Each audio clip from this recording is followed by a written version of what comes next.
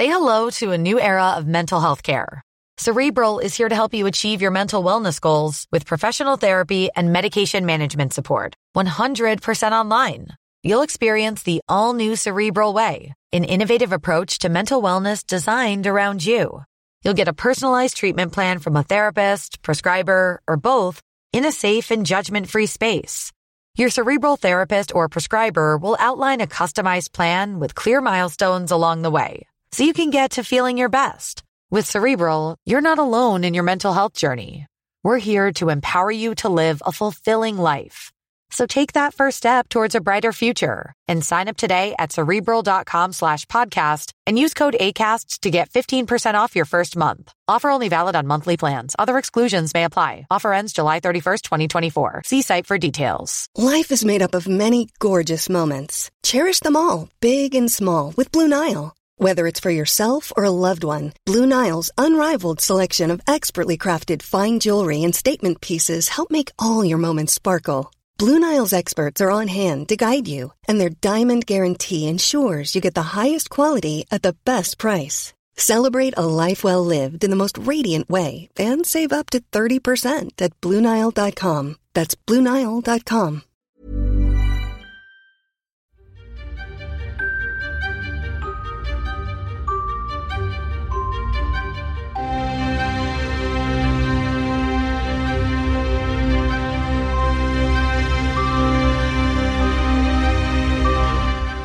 Welcome to Naked Reflections, brought to you from the Wolf Institute. I'm Ed Kessler, and each week I'll be taking an in-depth look at the stories reported by our friends over at The Naked Scientists. What does the latest scientific stuff mean for the rest of us? Stay with us and find out. Hello, and welcome to Naked Reflections. Stephen Hawking, who died in March 2018, was no ordinary scientist. His book, A Brief History of Time, was an international bestseller, and he became a very unusual sort of international celebrity, even starring in an episode of The Simpsons. But he was, above all, a brilliant and original theoretical physicist. Here's Andrew Pontzen speaking on the Naked Scientist show, A Brief History of Stephen Hawking. I think he really encapsulated a kind of freedom of thought. And I think it sounds slightly strange to say this, but even amongst theoretical physicists, there's a danger that people get stuck in a rut and work on one thing for their entire career. Something that Stephen Hawking showed very clearly is that it's possible to actually jump around and think about many different things and not be afraid of the traditional boundaries. And there are relatively few people who really show that to us. Stephen Hawking's family recently donated his entire archive to the nation, from juvenile scribbles to scientific papers. They will be stored and curated in the University of Cambridge Library, so we thought we'd take this opportunity to discuss the legacy of Stephen Hawking, his life and his work. With me to do just that is Marika Taylor, Professor of Mathematical Science at the University of Southampton. As a PhD student, Marika was supervised by the great man. And joining us from California is the philosopher and anthropologist of science and technology, Professor Elaine Miale, author of the book Hawking Incorporated. Marika, give us an insight into the man. Who was Stephen Hawking? So Stephen was somebody who was absolutely fascinated by the fundamental questions about the nature of the universe, how the universe began. He was somebody who had a great sense of humor. People forget, people think of him as a very serious, sort of hardworking person, but he also had an immensely mischievous sense of humor. He loved to work with young people, young scientists, work together with them, talk his ideas through with them. And Elaine, your book, Hawking Incorporated, makes the point that his singularity of mind could not have flourished without the powerful support network that he enjoyed. How did this develop? I think what I try to do as a philosopher is try to understand how Stephen Hawking was able to do what he was doing and try to tackle the question of how do we do theoretical physics. Is it just because he was a big mind, which he was, of course, but he was also not able to manipulate with his hand. He was not able to calculate and do equations. He was obviously able to communicate, but it was more difficult. And I think Marika can explain better how she was working with him. But for me, that was the fundamental question, is how do we think? How do we create? How do we have new ideas, and how do we become a theoretical physicist? When you ask me how this network developed, I think slowly he had more students and more support. And the argument of my book is to say that to a certain extent, all scientists are Stephen Hawking, are able to do what they do because they have this large network of support around them. And there is an institution and students and money and resources. You both mentioned humour. I'm just intrigued because on the whole, PhD supervisors, Marika, aren't known for their sense of humour. So did his humour come out in the way that he supervised you, or in what way did you experience it? I think Stephen's humour came out really in everything he did. When you live as he did with such, disabilities, you really had to have things to keep you going. And one of the things that obviously kept him going was his family, was his love of science. But it was also, that humour, seeing the positive side of things. He even turned his disadvantage in communication, the fact that he was so slow in communicating by typing out word by word. He turned that almost into a positive by becoming extremely good at making punchy one-line sort of remarks, where his humour sort of came through. So I would say it just came out in everything he did. And it's, if you ask me what are the first things I think about him, one is the science, and the second is it's the humor, that, impish spirit that came through with him. I would agree with that. And I think it is a way of showing his singularity. And in particular, when he was giving a talk, I remember, and someone asked him a question and he took 10 minutes to respond, and he just responded yes or something like that. The entire crowd laughed, and I think it was his way as well of not being trapped either in the questions they were asking, his way of showing that he could play with. I think it was difficult for him to communicate, but he still had a lot of freedom, and his humor was his way of showing that, I think. For many people, of course, it's his voice that they're going to remember. Or when they hear the name Stephen Hawking, they immediately think about the speech software that became so world famous. And he exploited that, didn't he? Just as you said, Elaine, he played on that. But it must have been, from a teaching point of view, Marika, it must have been quite a challenge to be patient enough for him to explain what he needed to explain. No, absolutely. Working with Stephen was certainly very challenging. Even 20 years ago, when his speech was faster, it got much slower towards the end of his life. So, the usual way that theoretical physics works is that you have this idea of something that you want to explore, and then you have to translate that into very concrete kind of mathematical steps, mathematical calculations that need to be done. And usually with a supervisor to a student, you could be very explicit about that. You'd break it down into lots of tiny steps. Stephen needed really very good students around him who could kind of infer what he meant with very little information. So try and minimize that communication. So, he would type something and you'd almost jump in and say, okay, so is this what I need to do? Is this what we should be doing? And you could see that sometimes he'd get very frustrated because you said the wrong thing, right? You were going off in the wrong direction. You'd see it on his face, and then you kind of, pull back and go into a different direction. But often you could jump in and save him communicating by saying, okay, I see I need to do this, this, this. And then he could kind of delete his words and then start with the next step. But absolutely, it was a slow process. So you could sit there, almost with your pad of paper, doing your calculation. And then every 10 minutes or so, he'd have his sentences ready to start communicating. You'd almost be doing part of the calculation. You'd be doing something in the meantime. I also believe that he was surrounded by very smart students that were able actually to work with him very well and do a lot of work as well. So my question in my book was also how much with the author of an article in this context, and without getting rid, of course, of Professor Hawking's insights. But I think it was also a very collective work in a way. I think in theoretical physics these days, it always is collective, the alphabetical order of the author list, which is really representing the fact that you work collectively and you do different kinds of contributions at different times. So sometimes the input will be more conceptual and sometimes it will be more computational.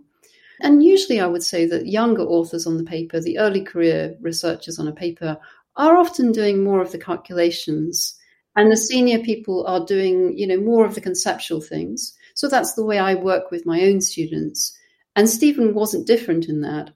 I think the difference was that, before I give things to my students, I can take it to a certain stage. So I can sit with pen and paper and do some of the calculations and see, is this going to work? Or if they come back with a surprising result, I can go through it and see, is it right or wrong? And that was much harder for Stephen. He could do a lot in his head. So the things that he had studied in detail in the 1960s, where he was still able to write, where he had done lots of detailed calculations, he could do those in his head. It became harder for him for things where he had learnt that physics after he became too disabled to write it on paper, where he hadn't really done the calculations step by step himself. And he was in some sense much more reliant on the person who was doing the calculation. And he had to do kind of checks at every stage. So the other thing you do when you're looking at somebody else's calculation is you do all kinds of intuitive checks, sanity checks.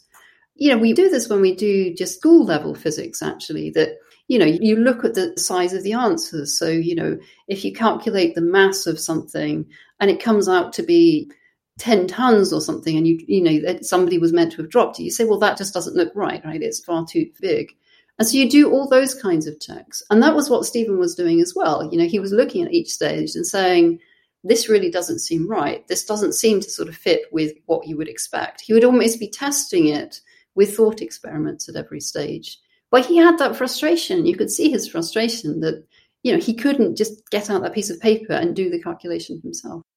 I completely agree with that. And what you said at the beginning, because I think it was one of the argument I tried to develop in my book, is to say that Hawking was not different than any other physicist in a way, but because of his disability and because he had to delegate a lot, as well as what you are explaining, and a lot of his students were doing maybe more sometimes, he was showing what we don't see normally, which is that it's a very collective work. So there was nothing fundamentally different in his way of working.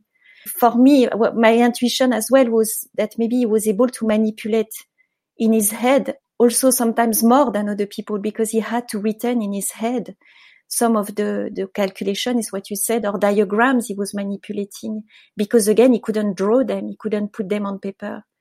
And so I think that's a very interesting aspect as well. And he said he was using a lot the Penrose diagrams in particular, that he was able to manipulate wonderfully. Maybe he was not able to do certain things that other physicists can do because they can use their hands and can do some calculations. I would like to ask what you might call an uneasy question, which is about his disability, which to an extent led to his celebrity. Did it give him undue scientific credibility, or am I being harsh?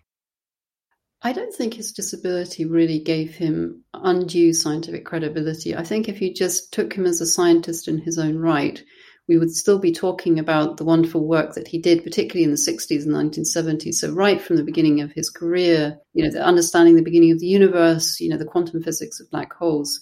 These are very much things which are still dominating the agenda in theoretical physics 40 years later.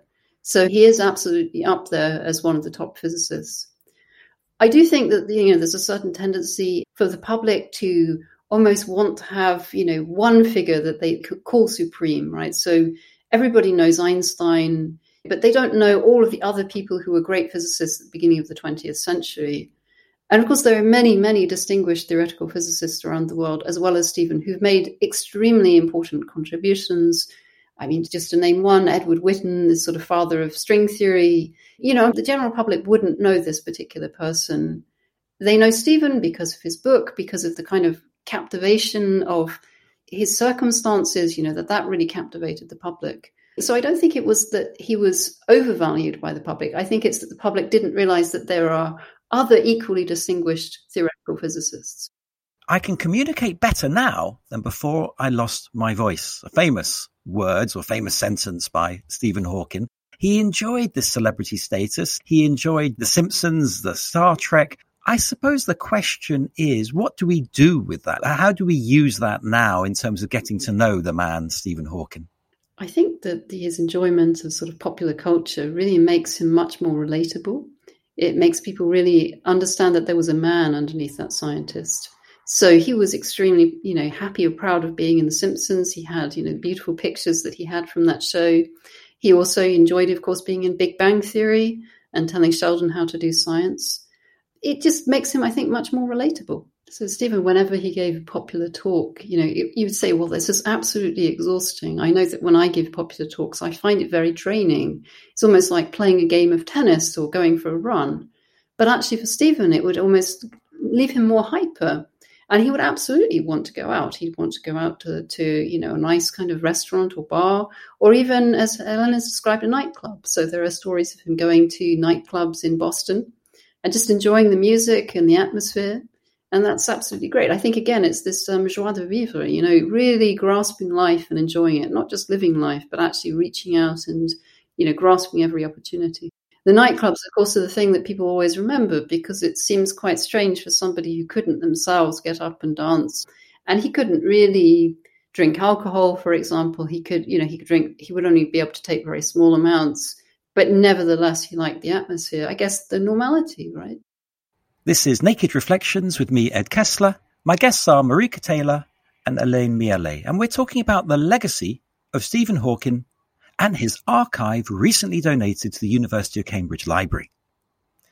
In the Naked Reflections show Einstein, Archetypal Genius, Richard Staley expressed these almost mystical thoughts.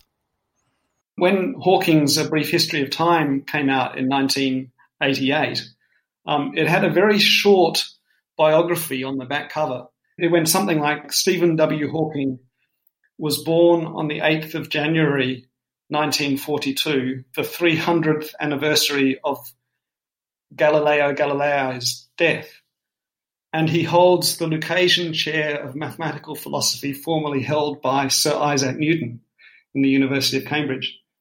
And when I read that, I thought it only needs to finish and will die on the anniversary of Albert Einstein's birth. And in fact, that's what happened. Richard Staley's observation is weirdly unscientific. Hawking seems to have been ambiguous about the existence of God. Was he in some sense a deist or an atheist, as he liked to proclaim? I don't think I would want to jump in and guess or speculate about what Stephen's religious beliefs were. I would say that Stephen often used the word God in a rather abstract sense to say this is unknown, so this was created. When he talked about, does God throw dice into black holes? What he really meant was, as a scientist, we're at the forefront of our understanding. We don't know what the answer to these questions are. So he was not really sort of speculating about the existence or not about a deity. On the other hand, we come back to his sort of mischievous humor and also trying to reach out and captivate people. So clearly, if you make rather provocative statements like that, you actually reach out to people, you get people to notice, they start discussing. And I think some part of his choice to actually throw God into talks, into some of the sentences he used in his books was really about that. So in a way, it made him accessible to people, using that language, using metaphors that the ordinary person can understand. Would you agree with that, Elaine? It's a difficult question. I think related to the notion of the idea of God, I think it's the same. It's very difficult, I think, to answer this question and know exactly what he meant when he used that and what was his religious position even. It would be difficult for me to discuss that, except that I think it's a trope as well in history of science, and scientists have used this trope of God and trying to relate to the religious dimension. I think regarding the brief history of time, he used a lot of metaphors that were, it seems to be not always original. I think it was a lot of tropes that circulate as well. We're thinking about the cosmonaut falling into black holes, for example, or stuff like that. I think it's, again, big images that are not especially original, but they are circulating. But I think they captured, obviously, the imagination of the public. So they had a role. It sounds like he was great teacher. I was thinking, Marika, as you were speaking earlier about the almost prompting you and your fellow students and postdocs to intervene, to follow his thinking and preempt what he was thinking. And again, in the use of metaphors, we're all teachers. The use of language pedagogically helps our students understand what the concepts are and challenges. Would that be fair? I think it's fair to say that when he worked with students, he really wanted them to grasp the concepts, move forward as quickly as possible. He did choose his words very, very carefully in everything he did. Now, jumping in when he was trying to say something, that could be tricky, of course, because if you were guessing wrongly, he would get very, very frustrated about it. And, so it was, kind of risky to do. But I think it was certainly an unusual dynamic. I think if we looked at the sort of dynamic that usually exists between a senior professor and their doctoral student, it would have been perhaps less the student querying. Students were allowed to query Stephen quite a lot. He and I used to disagree quite a lot about ideas for sort of resolving the black hole information loss paradox. And he allowed me to critique his ideas on that, which in retrospect, given that I was, much younger than him, much less distinguished than him, in a sense, listening to the opinion, encouraging to have an opinion, that is a sign of a good teacher, right? Were you right, Marika? This is an interesting one because I believe that Stephen in the last years of his life very much came round to my way of thinking about what the resolution to the black hole information loss paradox was, which was really about quantum hair around the surface of a black hole. That was the kind of things he was pursuing towards the end of his life. And I'd actually been pursuing for sort of a good decade or so before then. But he never actually told me, gosh, you were right. He never conceded that either in private or in public. What's in the archive, the Hawking archive, and what interests you most, Elaine? I was in Cambridge when I was writing my book, and I heard that they were building this archive around Stephen Hawking's work. And what I was trying to show again in my research is to show what I call his extended body, which is maybe a provocation on my part, but showing how these different collectives around him were working to construct his image as Stephen Hawking, in part as well, or helping me to work. And the archive, I think, was very interesting for me because I was thinking, what kind of Stephen Hawking are we going to reconstruct based on the archive that he left? And when I arrived there, most of the work was the work that he had already published. And it was raising a lot of interesting questions we are dealing with today, which is what are we going to do with all the digital papers that scientists have accumulated, or all the papers we have today? What does it mean when you can't read what the scientist has written on the margin of a book? Where is Hawking was again my question. And I think that was part of my interrogations around this book as well, is to show that maybe there was something particular in the sense that, of course, it was Stephen Hawking and his celebrity, but behind that, it was also raising a lot of questions we are dealing with today around the digital and what is an author, how can you tell who did what in the context of the creation of a text or a book or an article. For me, one of the most interesting things of the archive, I think, will be to showcase to people how science develops. So there's a perception, I think, that, magnificent ideas come out of nowhere. And actually, that's not really the way that theoretical physics works. It's kind of lots of missteps, going in the wrong direction, realizing it's the wrong direction, and then coming back, trying things, and then, gradually coming forward. So almost, 2 steps forwards, 1 step to the side, 1 step back, and going a little bit in circles. And if you track through Stephen's papers, you will actually be able to see that. You'll be able to see that at times he was going off in the wrong kind of direction. But at the same time, you will see areas where he was actually having the right instinct. 30 years ahead, actually, of us really understanding the concept, he was fishing into it. So I think that's going to be, for me, the most interesting thing, if people look at that whole body of work. I agree with Hélène, though, that there is going to be reviews of 21st century science as opposed to science at the beginning of the 20th century. There is very much the challenge that you see the finished article, but you don't see the drafts on the way. So we look at, Einstein's sort of earlier attempts for theories of relativity. We see the manuscripts, we see the letters. We've got that and we understand much more the genesis. But now what you see is often just the finished article. And of course, this is particularly the case with Stephen, because a lot of what was going on in his head. He was working with collaborators and they were doing sort of parts of the calculation. And so the sort of within a particular paper, the route that was taken to get to that final result will perhaps be missing because it's actually been lost. You don't have, you see version 100, but you don't see the first 99 versions of the paper because those are sort of lost somewhere else.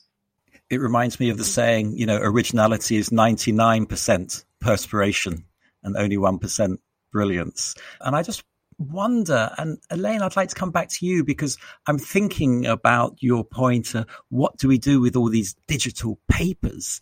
Because they multiply to such an extent that it's just not possible, is it, to be able to review them all? It's not possible to see that step-by-step process. So what's your suggestion? What do we do with all these digital papers?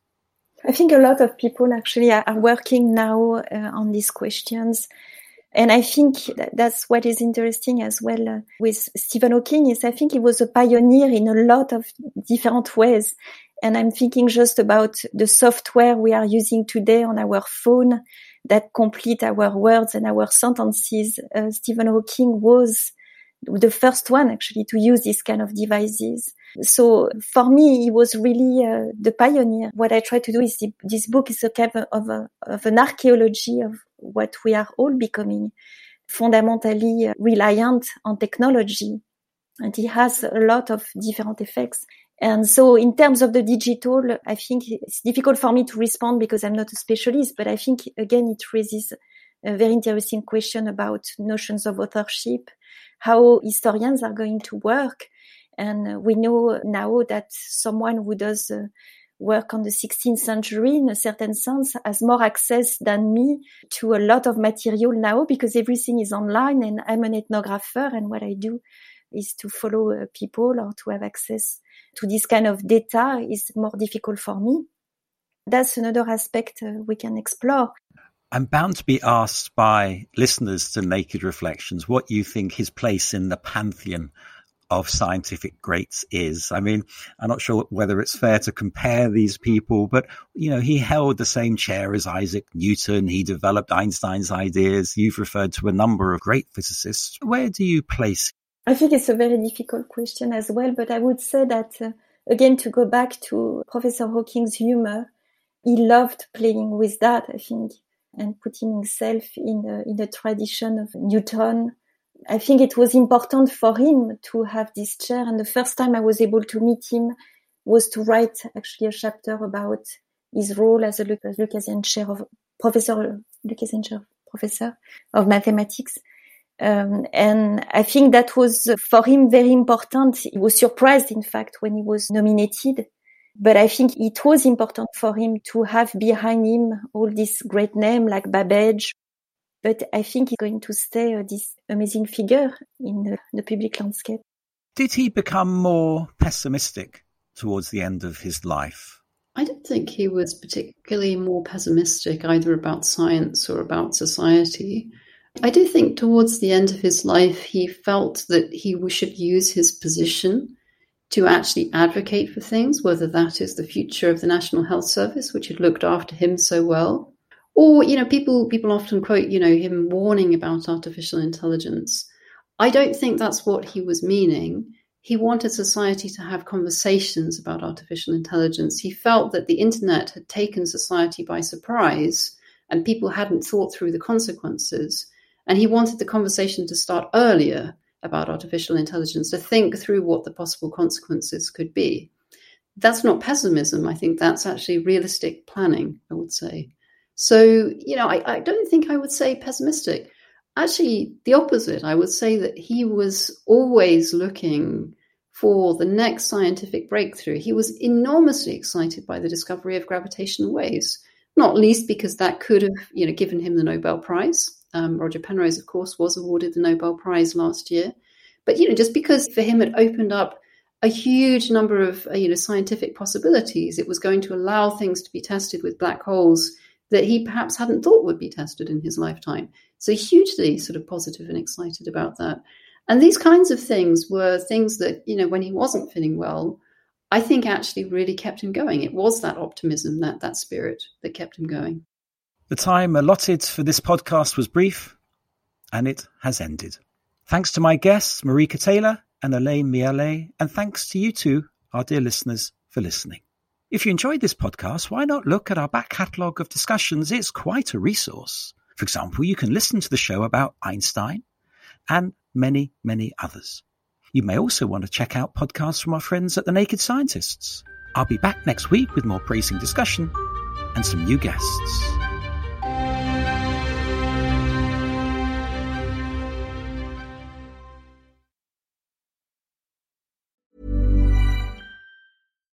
Thinking about your next career move in research and development? Then it's time to make your move to the UK.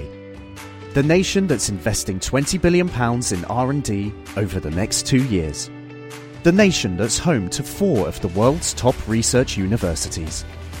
The nation where great talent comes together. Visit gov.uk/great talent to see how you can work, live and move to the UK.